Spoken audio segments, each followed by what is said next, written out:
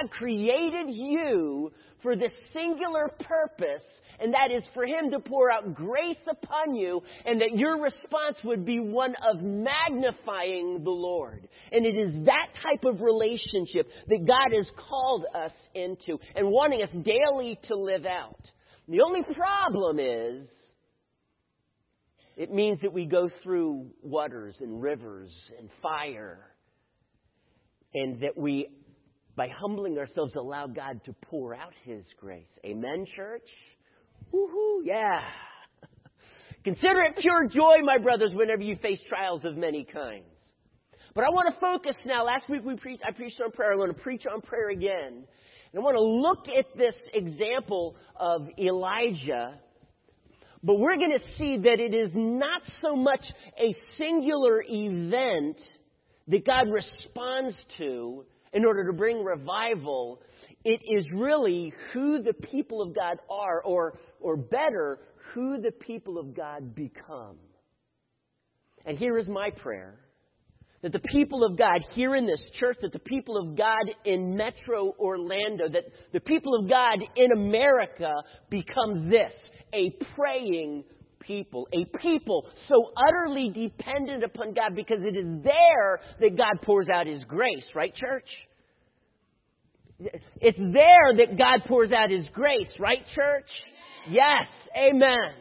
That's where I want to be. I want to love prayer. I want us to love prayer. I want us to be a praying people. I want us to be constantly seeking opportunities for prayer. Here's what you find when you study revival throughout church history. They loved to pray. There was something that got stirred up in the people of God, and they prayed, and they would just spontaneously gather, and they would pray because they loved prayer. They didn't just love prayer, but they realized how utterly dependent they were upon prayer. So as awesome, I think, as these gatherings in D.C. are, I think we need to be careful when people tout them as, if we do this, then God will usher in revival.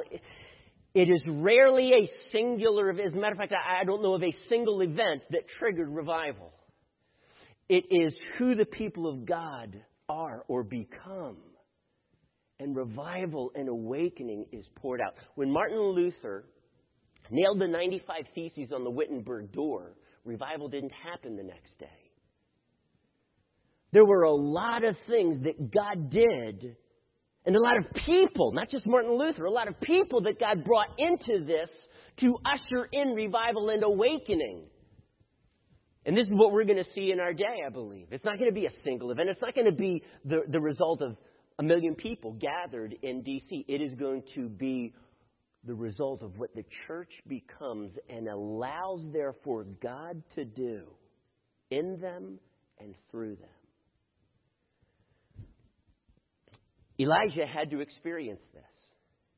He had to become a man of prayer, and though he was set up with disappointment, he realized that it was not this one event on Mount Carmel that was going to trigger revival. It is who the people of Israel would become. So I want us to look at this passage again. It's 1 Kings chapter 18, starting with verse 41. And I realize I'm jumping into the end of the story. Forgive me if I don't repeat what I mentioned last week. I want to stay to my time. We have communion tonight, so I want to be sensitive to the time. So I have about 40 minutes or less, and I need to cover these things on prayer that God has really burdened my heart. And again, before I read this, church, as we go through this time of prayer this week, and we're praying for revival, Jim had mentioned that, that's got to start here. God has got to revive His church before the church becomes the church God needs it to become so that there is an awakening. So we need to be a praying people. We're going to talk about that tonight. Verse 41, and Elijah said to Ahab, go, this is after he killed the 450 prophets of Baal, which immediately followed that the falling of fire upon his sacrifice, you remember. Go and eat and drink, for there is the sound of a heavy rain. So Ahab went off to eat and drink. May I just add, eat and drink, not like eat, drink, and be merry. eat and drink because he had a long drive ahead of him. And it was very prophetic. Get ready now. Be prepared because rain is coming.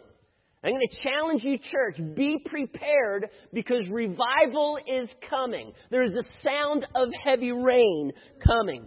And as it says, Ahab went off to eat and drink, not to indulge in just pleasures, but to be prepared. As he was prepared, then Elijah climbed to the top of Mount Carmel, bent down to the ground, and put his face between his knees.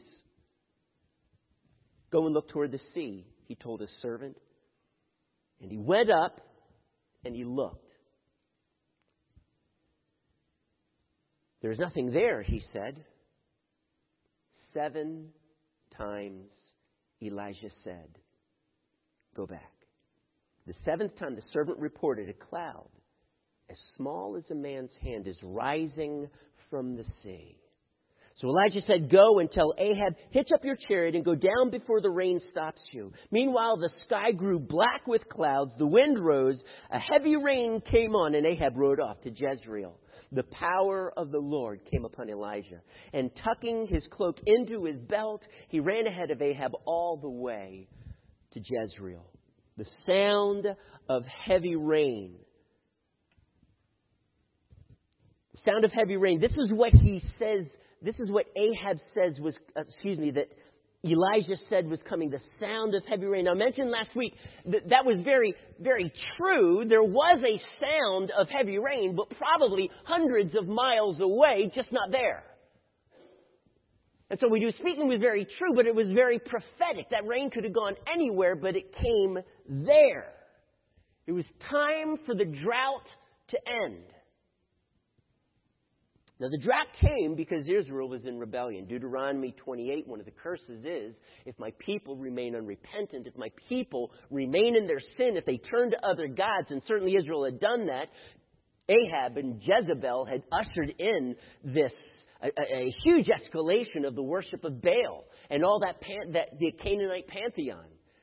And because of this truly, truly occultic religion being spread throughout Israel, God said, enough. I need to curse these people. This was the Deuteronomy 28 curse. And so God brought this curse. God brought this drought. And so there was a sense of certainty that Elijah has. And I mentioned chapter 18, verse 1, where he says, go and present yourself to Ahab. I will send rain on the land. So Elijah knew that there was rain coming. He may not have known exactly when that was coming. Maybe there was just this sense of prophetic sense or prophetic urgency that he sensed in his spirit. He certainly was a righteous man. He walked with God. And I'm mentioning this not to so much put Elijah on this pedestal that we say, wow, like the apostles, he just did so many awesome things. He's just beyond me. And the Bible in James, as I mentioned last week, that is not the case. Elijah was a man just like you and me. He was subject to emotions that would seek to control him. You read about that in chapter 19. I'm not going to. But this was the type of man. He was righteous and he was passionate in following God. And he obeyed God no matter what he was told to do. Even standing before Ahab, there's a drought coming. And it's not going to end until I say so. That's pretty bold. To then summon Ahab to meet him and challenge Ahab's prophets of Baal to a duel.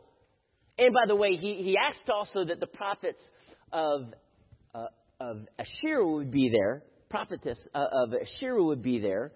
And he said no. Queen Jezebel apparently said no. And only the prophets of Baal came. And so, as these prophets of Baal come, and they enter into this duel, they completely fail. And the people shout, Yahweh, Yahweh, He is God. Not Baal. Yahweh, Yahweh, He is God. And so what I'm saying is Elijah had this prophetic sense that now was the time that God was going to send this heavy rain There was this sense of revival, if you will, in the air, and God was wanting to send the rain to demonstrate that this was the very thing that God wanted to do. God wanted to do something new in Israel. I believe that God wants to do something new in America. We have truly, as a nation, we have lost our way. People are saying that we are quickly becoming a post-Christian nation. Europe has already beat us there.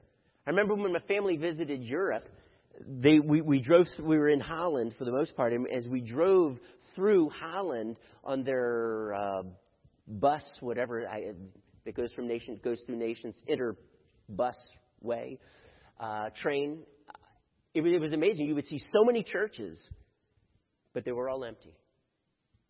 There is such a spiritual dearth that has come upon the nations of Europe in our day. Now, I believe that God is doing things, and though churches are being planted, they're just not going into these dead cathedrals. They're going other places. They're purchasing bars and turning them into churches. I mean, something good has to be done with those buildings, I suppose. But there is revival, I believe, quickly coming to America. And what I am asking you as a church to do is, especially this week, that you seek God to give you this prophetic sense in your spirit. You acquire it by faith, that God is bringing revival to America, that God is bringing revival to His church, that God is going to spread by His Spirit into these neighborhoods, throughout our city, throughout our state, our nation, and we must believe that this is the heart of God. If my people who are called by my name will humble themselves and pray and seek my face and turn from their wicked ways, then will I hear from heaven. And I will forgive their sin and I will heal their land. This is certainly what Ahab needed in his day. The land needed to be healed. And so there was this prophetic sense. There's the sound of heavy rain in the air. And I'm asking you, church, as you pray that half hour every day this week, that you allow God to stir up within you that prophetic sense that there is a sound of heavy rain in the air and it's coming here. I know of no revival that was not preceded by prayer. I don't know of one.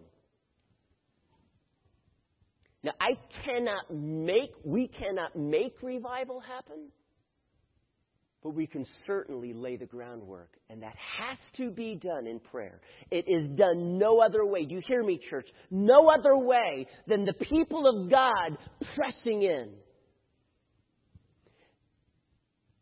We also notice that here is Elijah as he is praying and in truly a desperate position, if you will, or a posture of prayer that demonstrates this sense of desperation because he has his face between his knees. I don't even know if I could do that.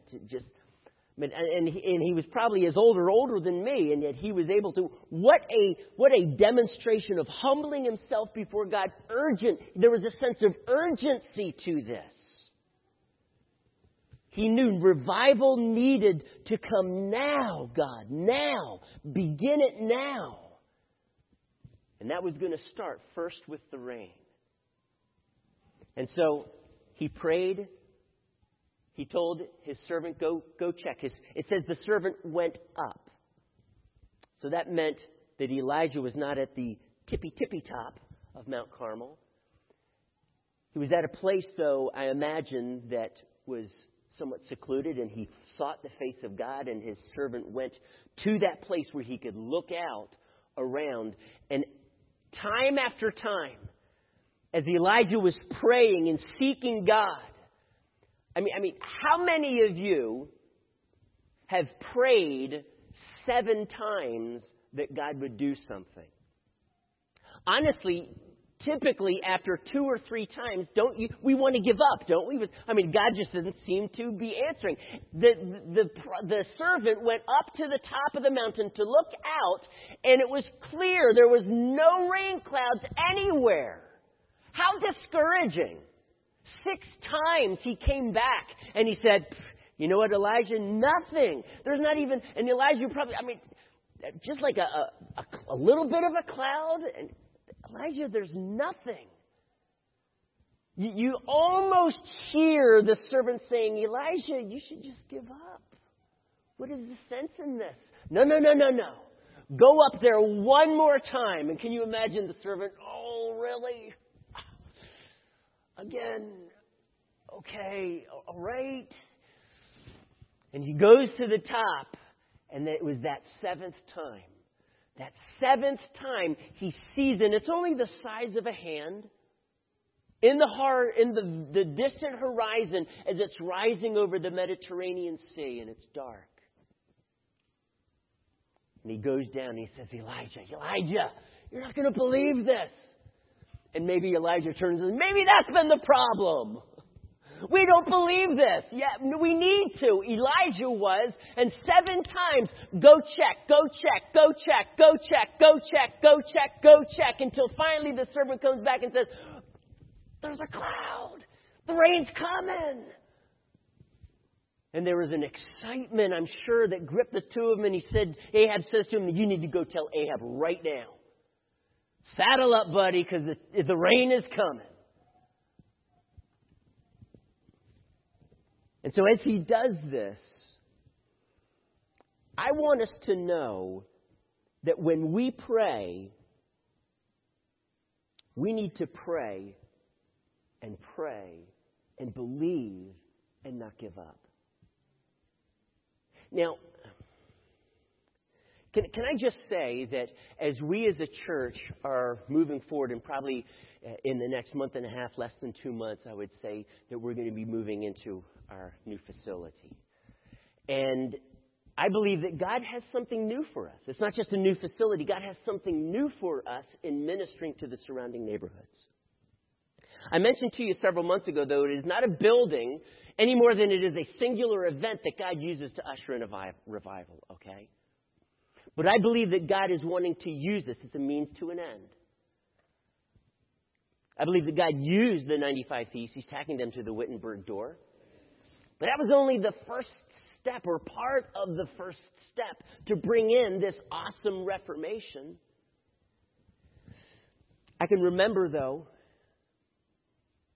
back in December, as we pulled together a dozen or more people, and we said, okay, here's an opportunity. There are 2 places. One is 3,600 square feet. The other is 4,000 square feet.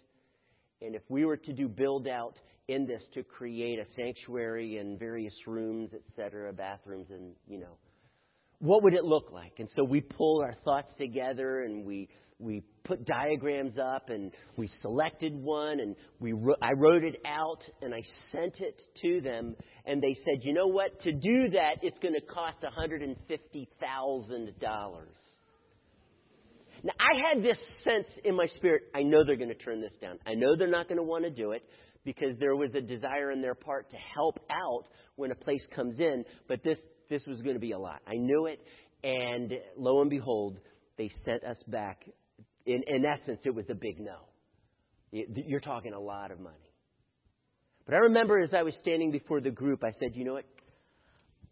I need to tell you something. We're putting a lot of time into this, and I think we need to. But I sense very strongly in my spirit, they're going to turn this down. And wouldn't it be like God to open the door to this facility in the Brio Business Center that the Brink Security used to that they used it. It's about 5,000 square feet. Wouldn't it be like God to move us into a place like that?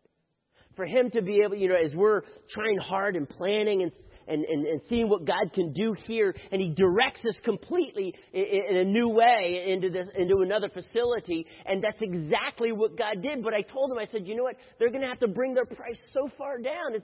I just can't see them. Well, I didn't say I can't see them doing it. I said God would have to do a miracle. But it would just seem like God to close the door here and move us into a place that is even beyond what we have been asking for or planning for. And so God closed the door to bring us into a new place, a better place, a bigger place.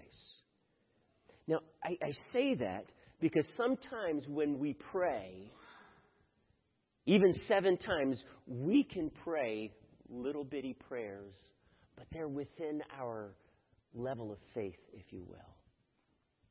And tonight, I'm going to challenge you. There is not just a rain coming. There is a heavy rain that is coming, church.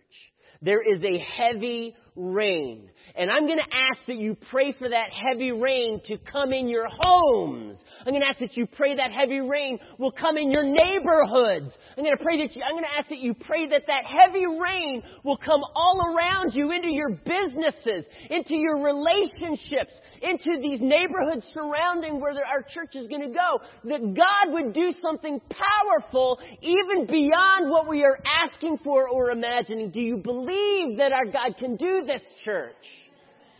That is the attitude that we need to have, a resounding amen. Because God responds to that type of faith. That is the type of faith that burned within Elijah. There's nowhere that Scripture says, and the Lord said to Elijah, now I'm sending a heavy rain. Now, that could have happened, but all that we can tell is there is this strong prophetic sense in Elijah's spirit. Now is the time. He knew it was coming. He knew rain was coming. God told him that. He didn't know the when, but now, it's now. It's now. God wants to expand our prayers, church. And so the rain comes, but we get this sense that Ahab is running ahead of the rain. I've never ridden a chariot, okay? I've seen chariot races. What's the name of that movie? Help me out. Ben-Hur, there we go. Okay. The famous chariot race. And when you pull chariots through mud, it is like almost impossible to go through. As a matter of fact, battles are written in which God caused it to rain because the enemy of Israel had chariots and they were immobilized because of the rain. And so I can't help but wonder, it seems that Ahab's chariot was riding or running ahead of the heavy rain that was coming. But who was running ahead of Ahab? Elijah was. That might seem curious, might seem a little insane, honestly, because Jezreel was 20 plus miles away from Mount Carmel.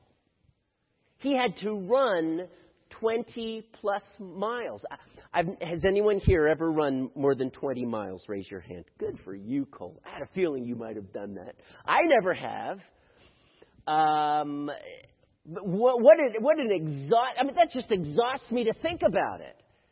And Elijah, who is my age or older, I want to emphasize to you, it says the power of the Lord came upon him, and then he ran. Okay, maybe if the power of the Lord came upon me, I could do this.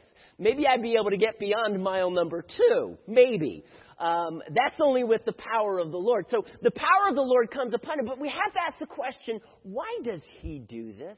I mean, isn't that a curious thing that he does? He runs ahead of the chariot.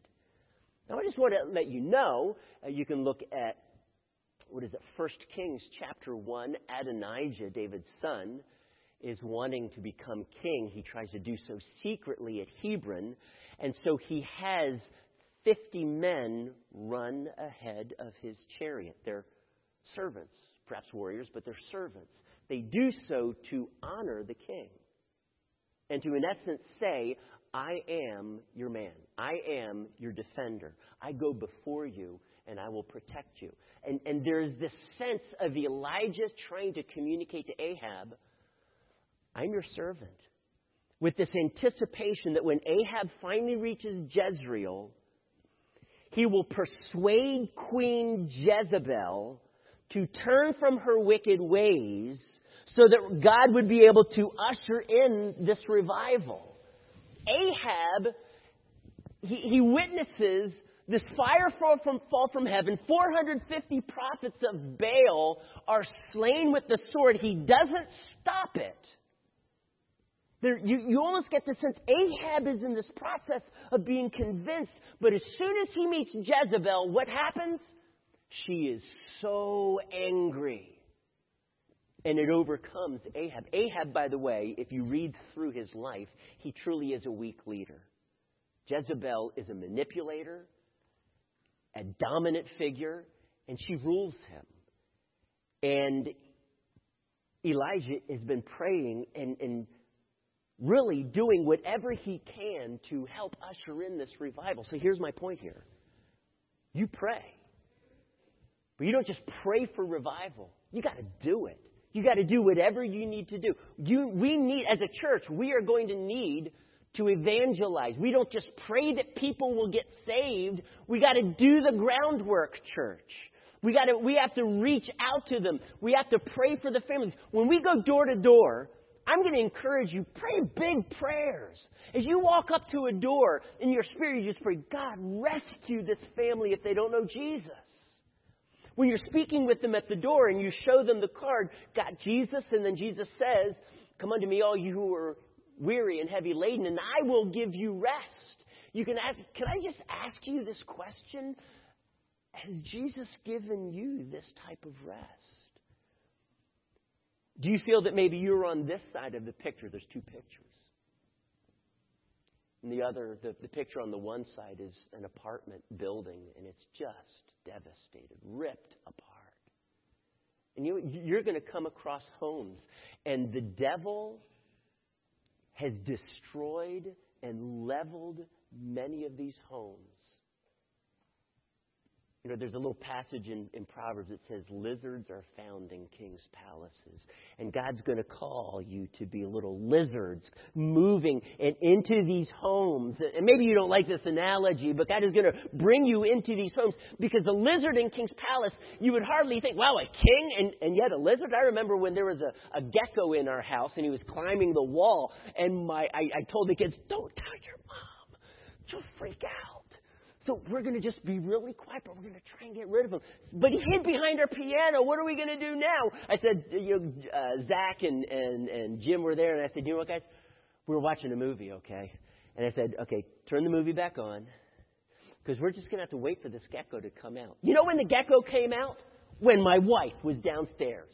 That's when he decided to come out, and she freaks out, and the gecko climbs up the wall, and he does this, okay? And he climbs on the ceiling, and we were finally able to knock him down. No, we didn't stomp on him in I won't go into details. We were able to capture him, and we threw him out the door. And ladies, I know you wanted to hear that. But you would think, man, a lizard in a king's palace? Really? How does this happen? But that's the truth. Kings can't keep them out any more than the devil is going to be able to keep you out of those homes who need to be rescued by the gospel of Jesus Christ. You are going to be bringing in this hope that's going to set people free. Because many of them are going to answer that, got hope? Their answer is going to be no. And the only hope that they will ever be able to find was only in Jesus. So we're going to pray. We're going to pray. But we're going to also have to do. Elijah did. Elijah did. And this week, as Jim has shared with you, we're going to be having 24/7 prayer. This is kind of like a pilot program, if you will. Jim brought up the idea, and I said, you know what? Let's do that. Can I confess something to you? When Jim brought up the idea, there was something in me that was an objection. I was thinking way too practically, not in faith. And at the gym, we're going to find it really hard for people to fill in those time slots between 1 and 5. Who's going to want to get up at those hours and pray? When I look at the sheet, now I don't know what it looks like right now, but when I got it back, the time slots that filled up the quickest were those hours. And it's not because you guys are night owls either. Maybe for some of you, God wakes you up at a certain time in the night and you pray. Kudos. That's awesome. But the idea of this is not because, we're just, it's a program. We're going to pray. But this is a time to sacrifice.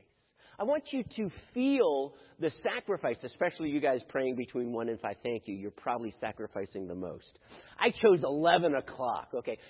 Honestly, I was the last one to sign up last week, and so I looked at an available time. Okay, I'll pray at 11. That's my bedtime. But I'm going to pray, and anyways, it's only a little bit of a sacrifice. But thank you to you who are getting up early, and then you're probably going back to bed after you pray. Thank you for doing that. That is awesome. But what I'd like us to do is fill that up. Who has it right now? Can you just hold it up right now, Mary? Okay. I can see from a distance there's probably, 8 or so time slots, maybe a few more, maybe a few less. 7. Look at that. I didn't even have my glasses on. 7 time slots. I want to fill those up tonight. Before we leave tonight, I want to see those filled up. And if we don't, then we're going to probably need to make some phone calls. But I want all of those. There's 48, 24 times 2, half hour, time slots available. You're going to do this. If you signed up like me, 11 o'clock, that means tomorrow night at 11 o'clock, I'm going to be praying for that half hour, but I'm going to do that for 7 days through midnight or to midnight of next Saturday. So you understand that. But my point is this. This is an opportunity for us to sacrifice. There is just something in the heart of God that loves to see His people sacrifice. We could just pray at our normal prayer times. I could just say, hey, this week, during your prayer time, just make sure that you're praying for at least half an hour, and let's pray for revival. Could we do that? And we could. And we would probably pray for just the same amount of time. We could. But there's just something when a church says, you know what, I am willing to get down on my knees and I am willing to pray. When Jesus came to His disciples the night that He was betrayed, do you remember what He said when they were asleep? Could you not pray for 1 hour? Some of you right now are going over, you want to sign up one more time, so you're praying for an hour. Thank you. That's okay if you do that. You can sign up for 2 time slots to make an hour. But I'm not asking that you do that, but you can. Okay? Did I tell you that you can do that if you want? We have 7 more so that we need to... Yes, anyway. So there's just something in the heart of God that loves to see His people... Can I ask you this? When a gift is given to you, and it means so much. Maybe think of a time in which someone gave you a gift. And I'm remembering one, and I've mentioned it to you before, but the first year that my wife and I were married, for that Christmas, she gave me a quilt. Now, I'm not a quilty kind of guy. I'm not. But it was a large quilt for our bed, and it was beautiful. But what struck me the most, and when I saw this, it said to me how much time that she had put into this thing. And she did all of it under my nose. I didn't know anything about it. That was perhaps a miracle in itself. When you receive a gift and it means so much to you, isn't it usually a gift in which someone had to sacrifice, maybe even a lot, in order to pull it off?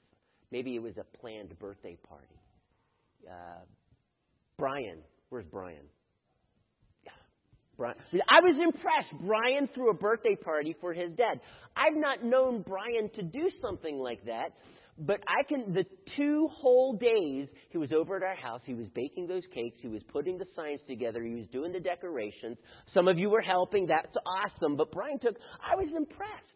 And I told Brian, I said, Brian, you could not have done something that meant more to your dad than this. That was awesome. And I know Cole was blessed by it. Cole felt loved. Why? Because you looked around, his son had pulled this off.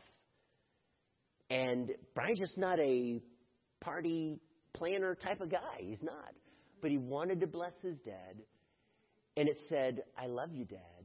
Because when you looked around, couldn't you just sense the amount of time and that oatmeal cake, wasn't it? Oatmeal spiced cake? What was it, Cole?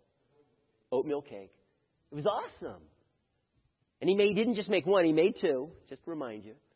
But when you get a gift and it makes you feel loved, it is almost always because you sense the sacrifice that's gone. God's heart, remember, we are made in the image of God. Sacrifice says to God, I love you. Do you see this? Inasmuch as we give gifts and it's a sacrifice that says, I love you, even so at the heart of God. When we are sacrificing, we are communicating to God, God, you are worth so much more than whatever I'm sacrificing. Time, money, whatever it is. When David was purchasing the threshing floor of Araunah the Jebusite, Araunah wanted to just give it to the king, and he says, I will not take something and give it to the Lord if it costs me nothing. And he bought it at a fair price. David wanted it to cost him something. And I'm encouraging you, let's take this week, let's take those time slots and let it cost you something. Because this is at the very heart of what I'm calling desperate prayer. And the reason why we were doing this is because, church, I'm telling you, there is the sound of heavy rain that is coming. And as a church, it only comes, Jesus' church, it will only come when His church is praying. It will not happen as a result of one event. It will happen because the church becomes a praying church and loves prayer. That's when it will happen. But it doesn't stop with prayer. You got to do something about it. I'm not going to say much about this. Maybe in the back of your minds, some of you are asking, but wait a second, Pastor Mike. Revival didn't come right away, did it? As a matter of fact, Jezebel breathed out murderous threats, and Elijah got wind of it. He fell into a deep depression, ran for his life to Mount Sinai or Mount Horeb, and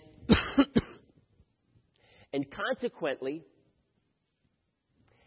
he sought the face of God, and God said, you know what? Excuse me, Elijah, I know that you have a plan A in your mind, but I have a plan B. And I needed to bring you here and have you do all of this because this is just the beginning. You're going to anoint a man by the name of Elisha. You're going to anoint a man to become king by the name of Jehu. And you're going to anoint a wicked man who will be used by me to carry out my plans to destroy Baalism. And all three of them I'm going to use to destroy Baalism in Israel. Because I must do this to rescue my people. So was Elijah God's man of power for the hour? He was, but he was only the very beginning. And God used three other men. And I'm sure He used others, but He used three other men. You see, God's not going to just use one man or one woman to bring in revival. He never does that. He uses His church unified to do this. There's so much that is coming to my mind just on that subject, but I need to end with this because I have only a few more minutes. I want you to turn to Ezekiel 22. Depending on how much I can get through this tonight, I may tack it on for next week because I do want to be sensitive to the time. But Ezekiel 22. God has taken time in Ezekiel chapter 22 as we read to highlight the sins of the leaders in Israel, the princes, the priests, the prophets, the officials. And he basically says they have tried to justify their sin. And God is saying that He needs to pour out His wrath upon them. And He says this in verse 30. I looked for a man among them who would build up the wall and stand before me in the gap, in the breach that's in the wall, to stand in the gap on behalf of the land that would represent the people. Because God curses the land, not just the people. To stand before me in the gap on behalf of the land so I would not have to destroy it, but I found none.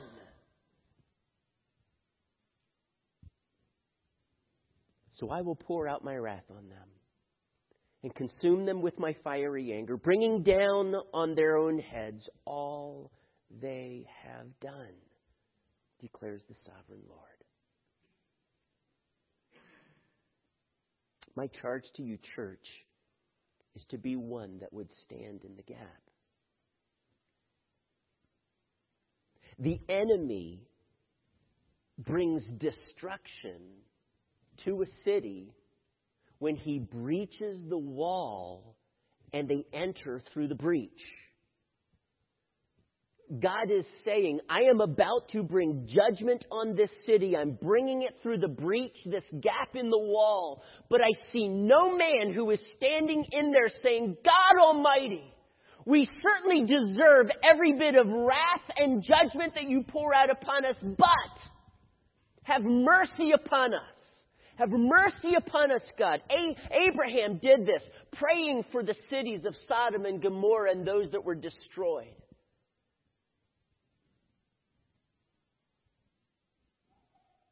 But he said, if perchance there are 10 righteous, would you spare the city?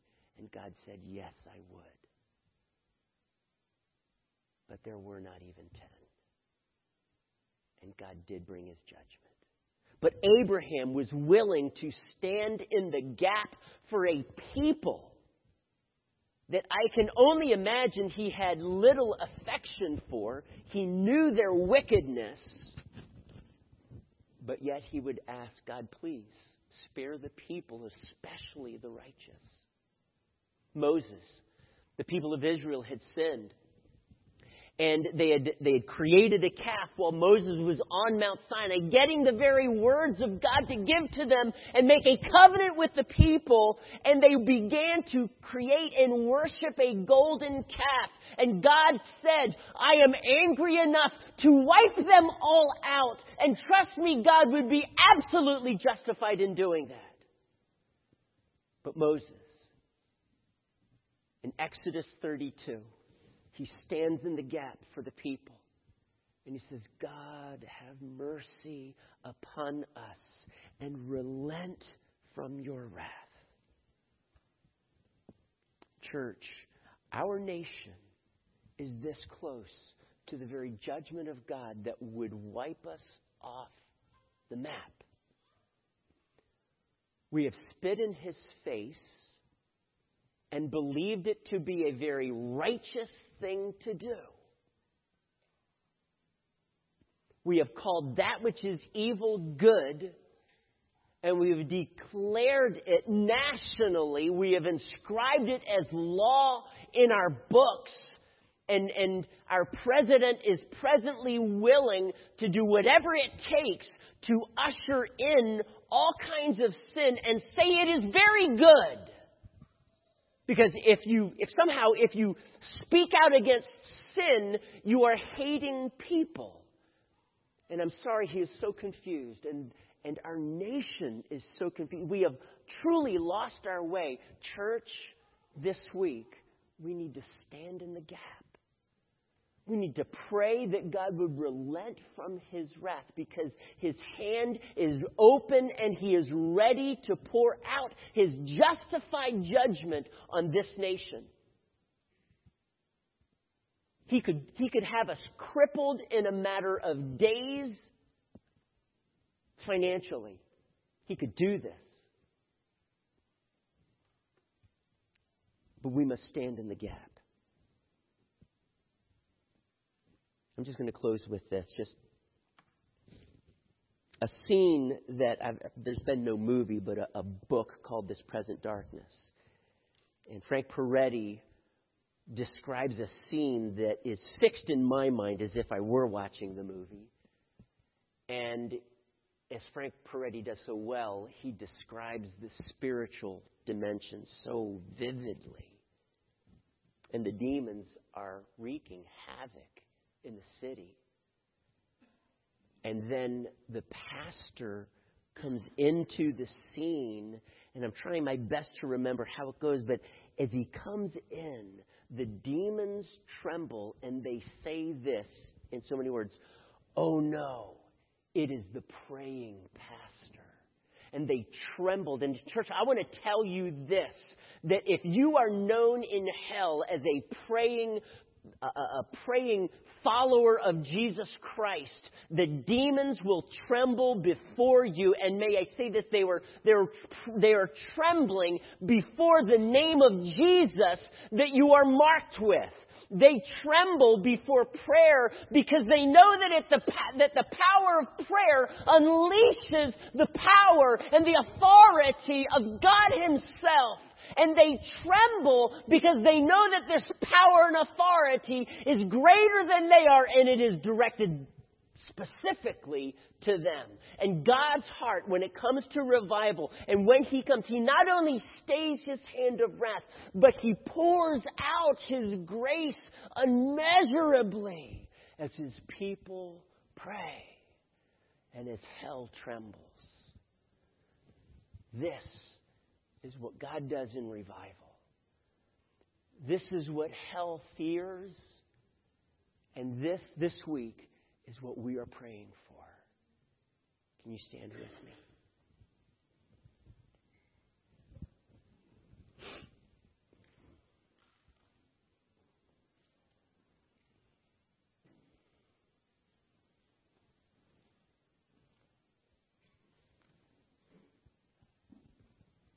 Church, this week, let's stand in the gap. Let's stand in that breach. God is not our enemy in which we are trying to appease. God is our friend. But He will bring discipline to His church, and He will judge a nation that has forsaken Him. Father, we come before You. God, please.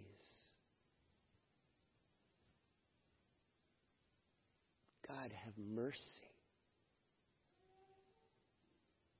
You would be so justified in bringing utter, absolute financial ruin to this nation. We are ripe for judgment, God. Even in Your church, we have despised Your name in our finances. We have withheld that which You have required of us financially. We have loved money and we have loved things, and we have sacrificed so little for You, but so much for ourselves. This is Your church, Jesus. God, forgive us. We have turned our backs on You. And even within Your church, we have loved pleasure more than Yourself. For this we repent. For this I ask, God, please have mercy upon Your church. We would be so worthy of Your hand of discipline. But I'm asking You, God, would You please wake us up? Wake up this sleeping giant in America. Get us out of the darkness. Move us into the light, Lord God. Expose the sin in our lives, Lord. And God, I ask that it would be done away with in our lives, personally, God, in our lives, not just corporately, in us personally. God, get rid of it. And I'm asking You, Lord, as we stand in the gap and we are saying, God, have mercy upon us as Your church. I am asking You, Lord God, pour out Your Spirit on this nation and rescue us, God. We so desperately need the grace of God poured out in absolute abundance in our lives.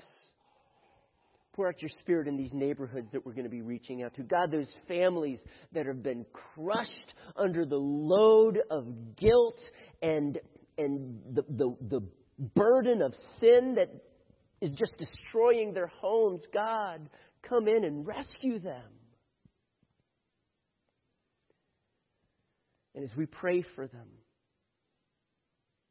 show us how we can share Jesus with them. Show us how we can love them. Show us how we can be soul winners, and that we, by your grace, could rescue the lost, the dying. That is our prayer, God. Jesus, thank you that you came to this earth for that very purpose, to rescue lost souls such as me.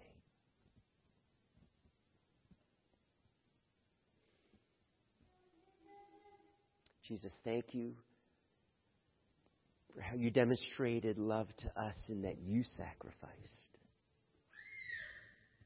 What a small token of love to you that we would sacrifice in this way called prayer. Desperate prayer. But Father, on the night that Jesus was betrayed and he poured out his life, the very next day he took the bread and he said, "This is my body given to you. Do this in remembrance of me."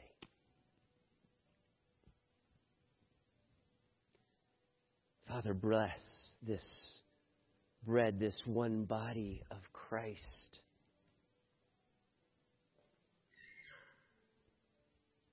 I'm asking you, God, that you would unite us as your family. Those here gathered in your name, unite us as we would again fall in love with you, Jesus, by virtue of the fact that your body broken for us was sacrificed and laid out. What a demonstration of love. Bless this bread. In Christ's name.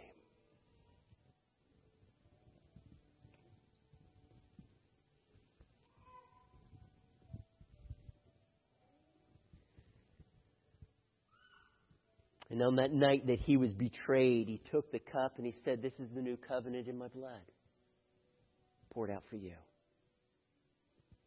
There is no sin that Jesus' blood cannot wash away. There is no guilt that leaves irremovable stains. But the blood of Jesus can wash it out. His love is that strong and that intense. His forgiveness washes away every sin, church. Every sin. Father, we just confess to you right now. We've sinned. We've broken your heart again. But we cling to this one promise, that you scatter our sins as far as the east is from the west.